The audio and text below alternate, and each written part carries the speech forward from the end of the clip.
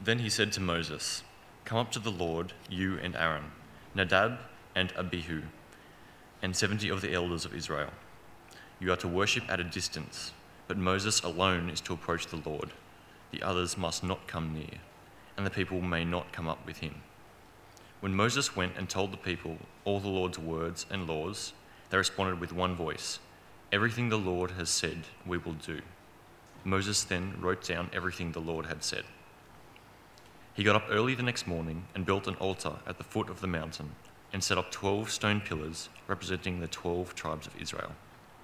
He then sent young Israelite men, and they offered burnt offerings and sacrificed young bulls as a fellowship offering to the Lord. Moses took half of the blood and put it in bowls, and the other half he sprinkled on the altar. He then took the book of the covenant and read it to the people. They responded, "We will do everything the Lord has said. We will obey." Moses then took the blood, sprinkled it on the people, and said, "This is the blood of the covenant that the Lord has made with you in accordance with all these words." Moses and Aaron, Nadab and Abihu, and 70 elders of Israel went up and saw the God of Israel. Under his feet was something like a pavement made of sapphire, clear as the sky itself. But God did not raise his hand against the leaders of the Israelites. They saw God, and they ate and drank. The Lord said to Moses, "Come up to me on the mountain and stay here, and I'll give you the tablets of stone, with the law and commands I have written for their instruction." Then Moses set out with Joshua his aide, and Moses went up on the mountain of God. And he said to the elders, "Wait here for us until we come back to you. Aaron and Hur are with you, and anyone involved in a dispute can go to them." When Moses went up on the mountain, the cloud covered it, and the glory of the Lord settled on Mount Sinai. For 6 days the cloud covered the mountain, and on the 7th day the Lord called to Moses from within the cloud. To the Israelites the glory of the Lord looked like consuming fire on top of the mountain. Then Moses entered the cloud as he went up on the mountain, and he stayed on the mountain 40 days and 40 nights. And the second reading is from Luke 9, verses 28 to 36, which in your Bibles is on page 733. Luke 9, 28 to 36.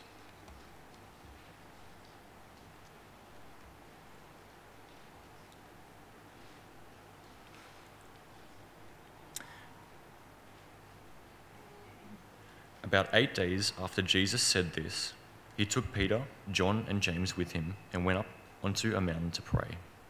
As he was praying, the appearance of his face changed, and his clothes became as bright as a flash of lightning.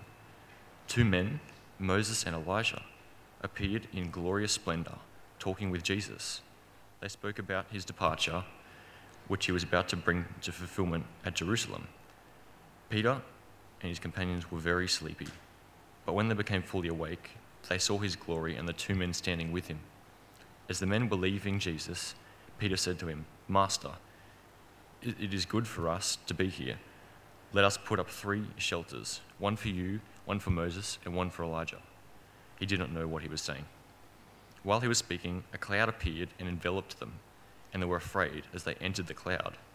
A voice came from the cloud saying, "This is my son, whom I have chosen. Listen to him." When the voice had spoken, they found that Jesus was alone. The disciples kept this to themselves and told no one at that time what they had seen.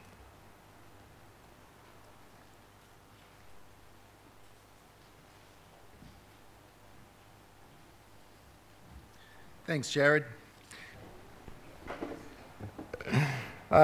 Friends, let's bow in prayer as we look at God's word, shall we? Father, we want to thank you that you give us your Spirit who enlightens your word to our minds and changes our hearts. We pray now, we pray for myself as I speak, that I would speak clearly and accurately, and passionately from your word as I ought. Father, we pray that you would give us a sense of quietness, that we would be freed from things which might otherwise distract us, and by your Spirit that we would have some spiritual understanding of what your word is saying, that we would know more of Jesus and your plan for us, and that we would live with Christ at the centre of our lives. And we pray these things in his precious name. Amen.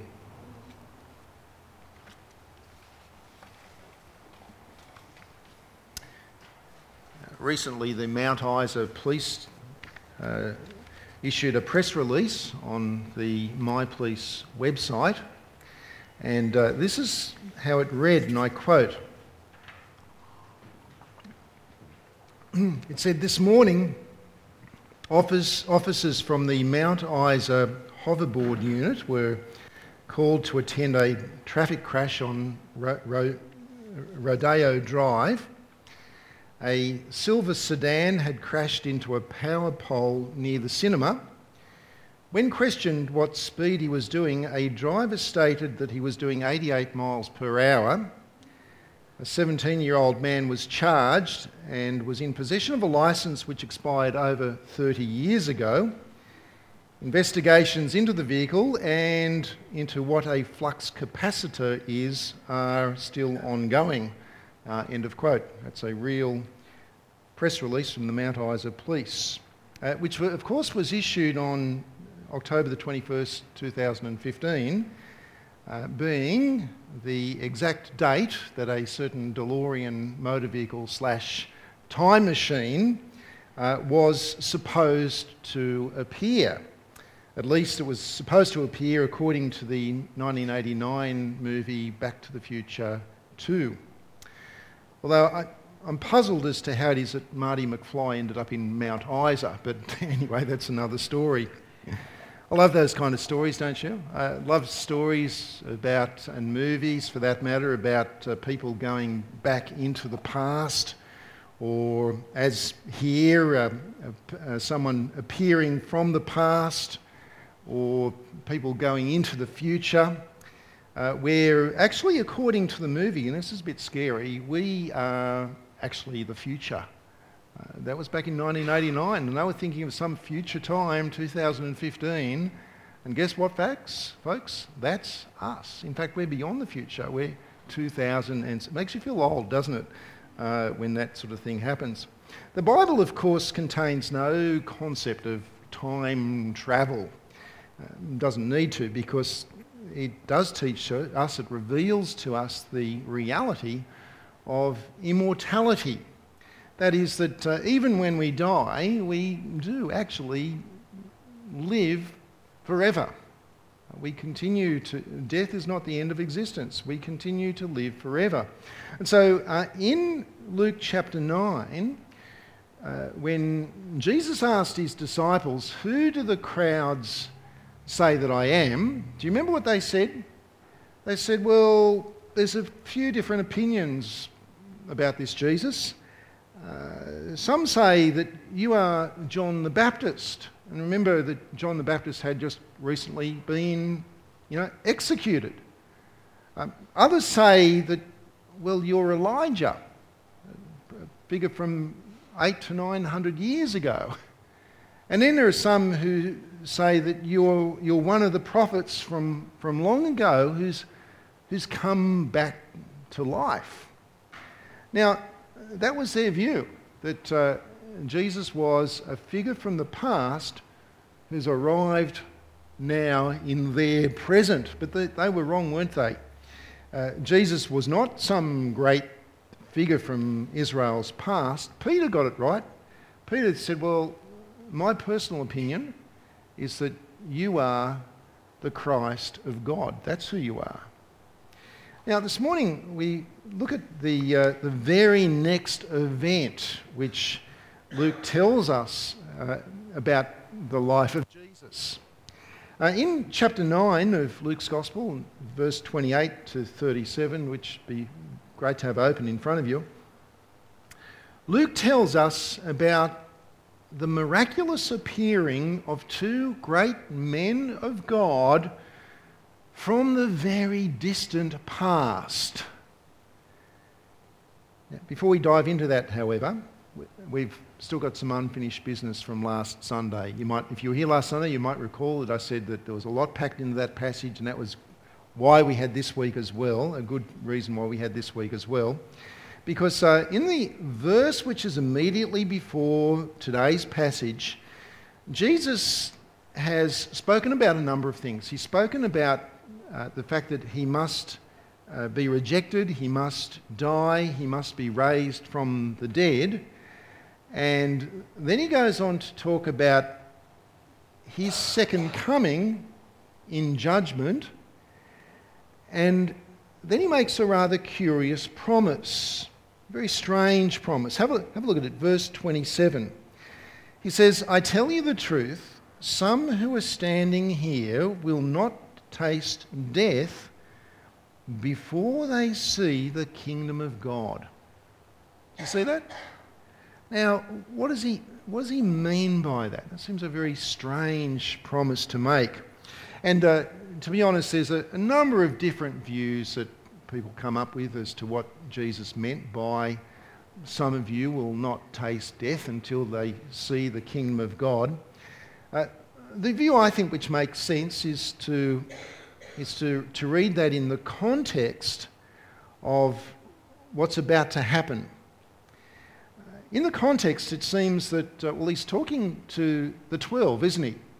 And he's saying some of them, so it's some amongst the 12, and most likely that's referring to Peter, James and John because of what happens next. And this idea of not having to die before they see the kingdom of God, well, that seems to make sense when you look at what happens next as well. A revelation of the kingdom of God that you're not going to have to die in order to see, and some of you will get to see it. So the question then is, well, okay, then what is it that happens next in this story? So verse 28, it's now about 8 days after Jesus has said these things about his rejection, his death, his raising again, his coming again, and the promise that he's just made. And now he takes 3 of those 12. He takes Peter, James and John. They go up a mountain. Actually, it could be translated as the mountain, as if the people who originally read it knew exactly what mountain it meant, or it was symbolic of another mountain. But they went up a mountain, and they went up for the purpose of prayer. That is to meet with God, to communicate with God. On the mountain, the disciples started to doze off to sleep. That's nothing. No one would do that here in a sermon, would they? Doze off to sleep? No? Okay, that woke them up. They started to doze off to sleep, but something happened to Jesus. And that is that Jesus was changed. He was changed physically. He was changed very dramatically in his appearance.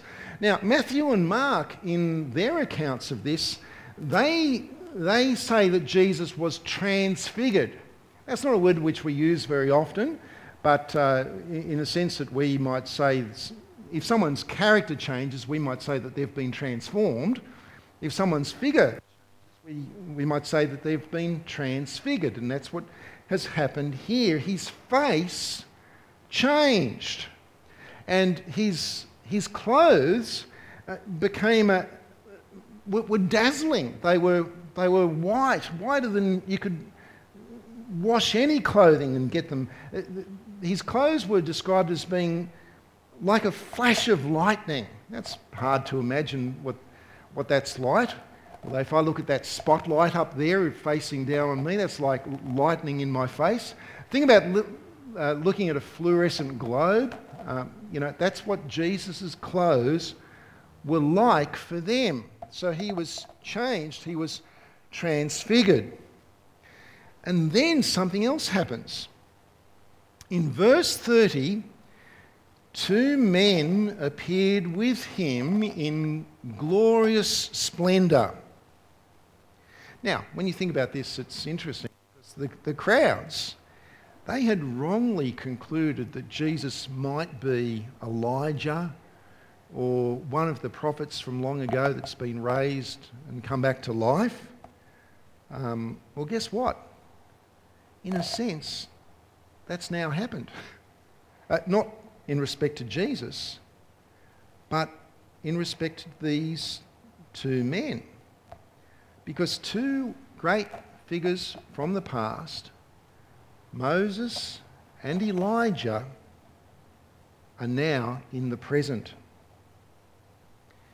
And then in verses 34 to 35, a cloud appeared and enveloped them, is the word that it uses, and a voice spoke to them from out of the cloud.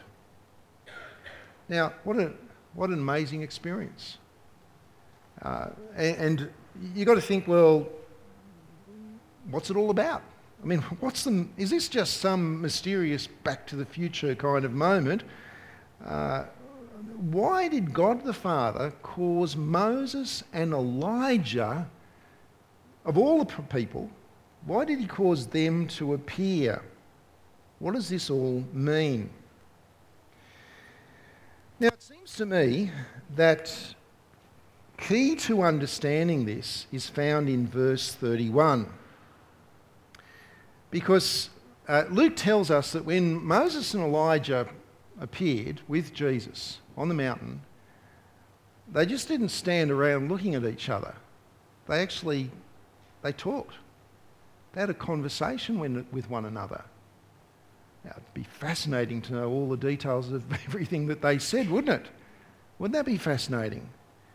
Well, we don't need to know all of the details. Luke tells us what we do need to know, and it's what we see in verses 30 and 31. So let's have a look at those two verses. Verse 30, 31. Two men, Moses and Elijah, appeared in glorious splendour, talking with Jesus.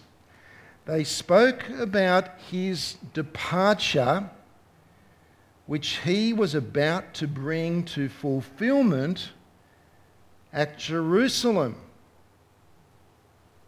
Now, I'm a little bit reluctant to talk about Greek words in sermons because our English translations are fine, they're good, they're great.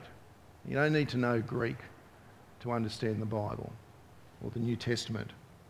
But sometimes, just sometimes, it does give us some helpful insights, and I think that this here is a case in point.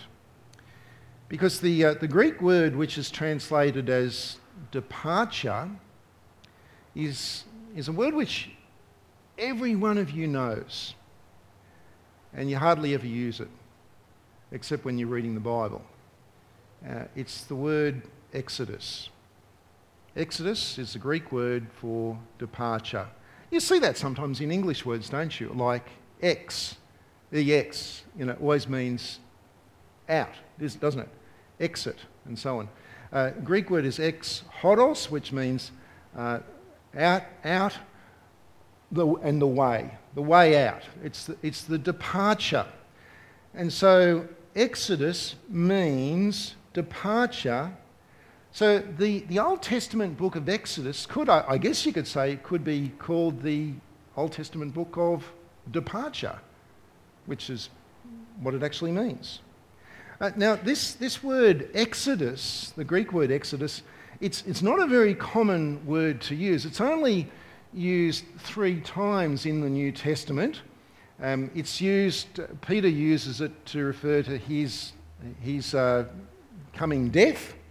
It's used in Hebrews to refer to the Exodus out of Egypt, and it's used here in respect to what Moses and Elijah and Jesus were talking about.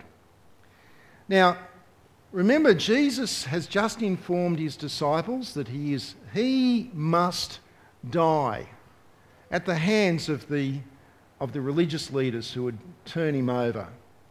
It's going to happen. It must happen.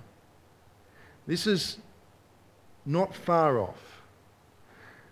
And so, when one of the 2 men speaking to Jesus about his exodus, his departure, is Moses, then we know that this is not any ordinary kind of death. And it causes us to look backwards to the person and the work of Moses in the book of Exodus. And when we do so, you know what? The transfiguration actually becomes a little bit clearer. How about earlier on, Jared read to us from Exodus chapter 24. Can we just go back to that for a moment? You'll find it on page 55 or something like that, around that area. Most of us should be familiar with this passage because we worked through Exodus last year, and I think it was in May that we did a whole sermon on Exodus chapter 24. And the context is that it's not long since God had miraculously rescued Israel out of their slavery under Pharaoh in Egypt, the Exodus, what we call the Exodus. And now in chapter 24, the Israelites are gathered at the base of the mountain, Mount Sinai, and a covenant is made between God and Israel. Moses cuts a covenant that Israel is agreeing to obey the laws of God, and God is promising to be their God and be the one who cares for them. And then, as we saw in the passages Jared read to us, in verses, Moses with 70 elders goes up the mountain where amazingly they saw God. And we're told that they actually ate a meal to celebrate that event. In verses 15 through to 18, Moses goes up the mountain again, this time almost by himself. He goes up with Aaron and with a servant. But in effect, this is Moses going up the mountain where for 6 days the glory cloud of the Lord settled on the mountain, and then on the 7th day a voice came out of the cloud. And that voice, of course, was God speaking to Moses. Later on in Exodus, in chapter 34, on another occasion, Moses had been up the mountain. He came down from the mountain, and when he came down from the mountain, he was transfigured. His face was changed. His face was dazzling. It glowed. It radiated so much that people were afraid of him. No one would go near Moses until it sort of went back to normal. Now think about that. Mountain, cloud, God speaking, transfigured face. Kind of reminds you of something else, doesn't it? Kind of reminds you of what happened in Luke chapter 9 with respect not to Moses but to Jesus. One of the keys to understanding the Bible and to understanding the Bible well is to have in our minds the big picture, the storyline of the Bible. Because I think one of the problems is that sometimes we can think of the Bible as sort of like a patchwork, particularly the Old Testament, like a collection of stories, of ideas, of people, and so on, like a patchwork that they all tell us about God in their different ways and so on. And that's understandable because there is great variety in the Old Testament in terms just of the forms of literature. So there's much of the Old Testament which is narrative. There's poetry like in the Psalms. There's wisdom literature like in Proverbs and Song of Solomon and Ecclesiastes and so on. And there's prophecy, Isaiah, Ezekiel, and the other prophets and so on. So there's this interesting collection of different styles of literature, genre, if you like, that gives it great richness, great texture as we read and learn about God and through these different ways and different authors and so on. But that's not to say that the Bible is a patchwork of collection of ideas and stories that somehow relate to God, because there's actually, through all of that, there is a storyline of the Bible. And it's a storyline which tells us that God is a loving God who has a plan to save his people and to establish his kingdom, and that we can be part of that. That's the big picture. That's the storyline of the Bible, and all of the different parts of the Old Testament with the different styles of literature feed into that, like ribbons that tie together to form that storyline.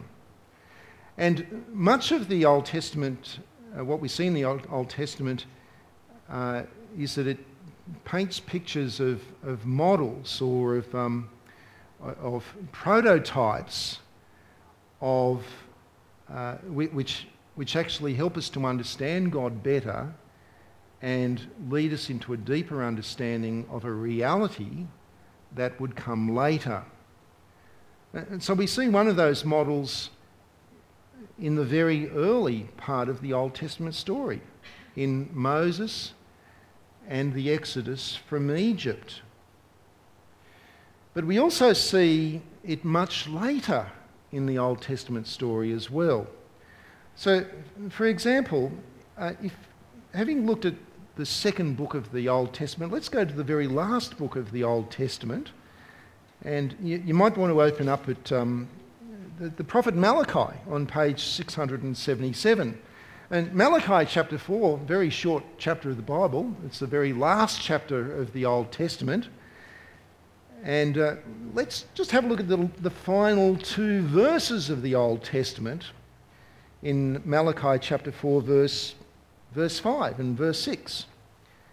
Now, this is what God says through the prophet. He says, "See, I will send you the prophet Elijah before that great and dreadful day of the Lord comes. He will turn the hearts of the fathers to their children and the hearts of the children to their fathers, or else I will come and strike the land with a curse." And so ends the Old Testament. Nice note to end on, isn't it? Right? Now, so what this is saying is that God is going to send Elijah. Elijah had long ago been departed. His exodus was that he went up in a whirlwind. But this Malachi is saying is that Elijah is going to appear again. And this will be at the very end, at a future time. Now, John the Baptist fulfilled that prophecy. Jesus himself said that in Mark chapter 9, verse 13, which is just after Mark's account of the Transfiguration. And that is that John the Baptist is the Elijah figure. He is the one who comes, who prepares the way for the Lord. He is the one who calls on people to repent, to turn back, for Israel to turn back to its covenantal relationship with God. And so that has already happened in the person of John the Baptist. But now, on the mountain, in front of Peter, James and John, Elijah himself has appeared. And when that happens, you know that everything that Moses and the Exodus was a symbol of, pointed towards, well, the real thing is about to happen. The exodus from Egypt was a great and dreadful day of the Lord. It was dreadful for the Egyptians, who were actually judged for their rejection of God. It was a great day, though, for those who were saved out of slavery. It was a great and dreadful day of the Lord, but Malachi prophesied that after Elijah comes again, the great and dreadful day of the Lord will come. Now, as I said earlier, it would be fascinating to know everything that Moses and Elijah and Jesus chatted about on the mountain, but Luke tells us enough. He tells us that they spoke about the exodus of Jesus, which he himself was about to bring to fulfillment in Jerusalem. Now, I wonder how you would react if you were there at the time. The 3 disciples didn't quite get it, did they? And if we were them, I think we'd be a bit puzzled as well. If we lived their side of the resurrection, we would have been in the same situation as they were. If you were there at the time, how would you react? Would you be lost for words? Well, Peter was a man who was never lost for words. In fact, he was the kind of guy, kind of person, when there's silence in a conversation and you feel that you've just got a need to say something just to fill that silence. And I do that and I put my foot in it all the time, but that was Peter, right? Peter had a crack at saying something. Have a look at it in verse 33. In verse 33, he says, as the men were leaving Jesus, Peter said to him, "Master, it is good for us to be here." Well, he got that right, didn't he? Well, that's a bit of understatement, you'd have to say. Good for us to be here. "Let us put up 3 shelters, one for you, one for Moses, and one for Elijah." How about that? It's not his most brilliant suggestion. However, Luke is sympathetic. He tells us in brackets there that poor Peter, he just didn't know what he was saying. He didn't know what to say. Mark in his gospel actually elaborates on that, and he says, Peter didn't know what to say, and he says, you know why? Because the disciples were terrified. They were scared stiff at what they were seeing. And I guess we would be the same as well. But here's a thought as to why Peter said what he said. It was certainly inappropriate, but it didn't just kind of blubber out of his mouth. He did have something in mind, because if you have a look at verse 33, what were Moses and Elijah doing when Peter made this suggestion about the 3 shelters? What were they doing? They were, have a look at it, verse 33, they were leaving, weren't they? They were heading out of there. They were about to disappear, and so Peter wants to be hospitable. Peter wants to build some shelters for them, some places for them so that they can stay. And he thinks, well, what do we can build one for Jesus as well, as if Jesus is just like one of them. Let's be hospitable. Let's not lose this moment. And yet lose it they must, because it's not the point. While Peter was speaking, Luke tells us that the cloud appeared and enveloped them. The word that's translated there as enveloped is equivalent to the word that's used in the Old Testament, the Hebrew word in the Old Testament, which is used to describe when the glory cloud of the Lord filled the temple. Sometimes Christians talk about the Shekinah glory of the Lord. Well, this is the equivalent word to the Shekinah glory. This is something special that's going on here with this enveloping of them. And so when the voice comes from the cloud, well, just like Moses on Mount Sinai, you know who's talking. This is the word from God. This is the voice of God and the message from God himself to the 3 disciples is this: He is my Son, whom I have chosen. Listen to him. You see, it's all about Jesus. It's all about Jesus. And then in verse 36, God has spoken. Moses and Elijah, they're gone. And Jesus is standing there alone. So that, as we'll see, I think next week, when we come to verse 51, when Luke tells us that the time approached for Jesus to be taken up to heaven, in verse 51, Luke says that he resolutely set his face towards Jerusalem,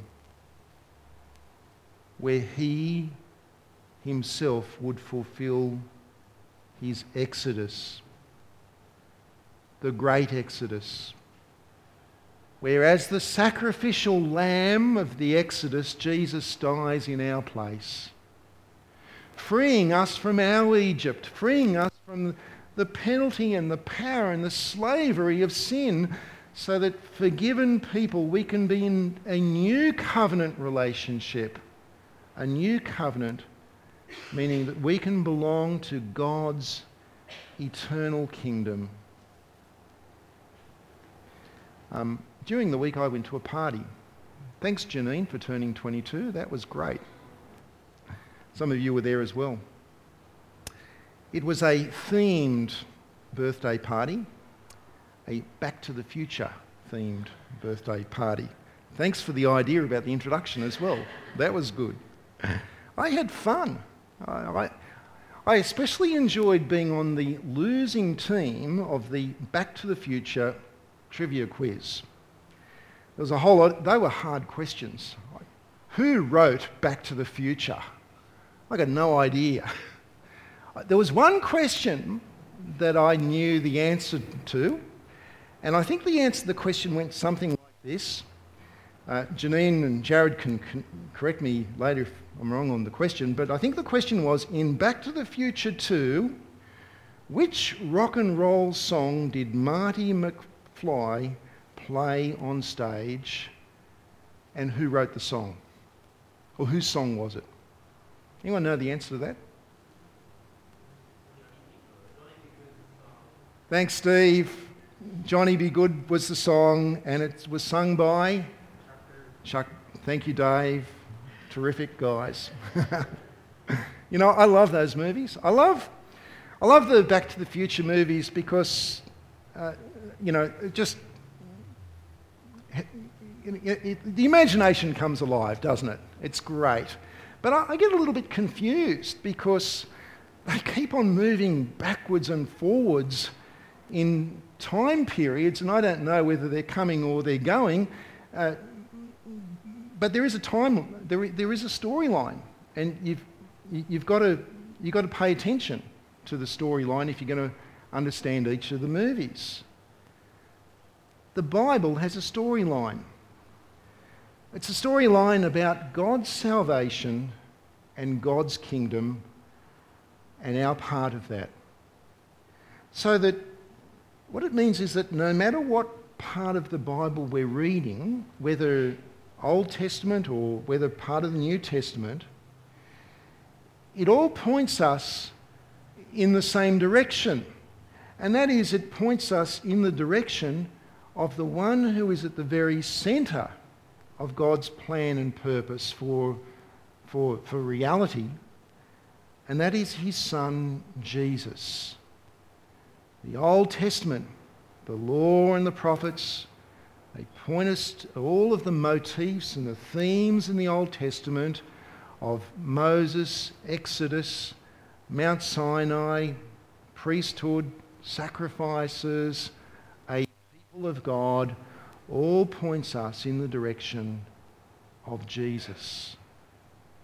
The New Testament points us to Jesus, backwards to who Jesus is and how he fulfills all of those themes and motifs of the Old Testament in what he has done on the cross and his resurrection, and forwards in terms of the heavenly reality, the kingdom of God that he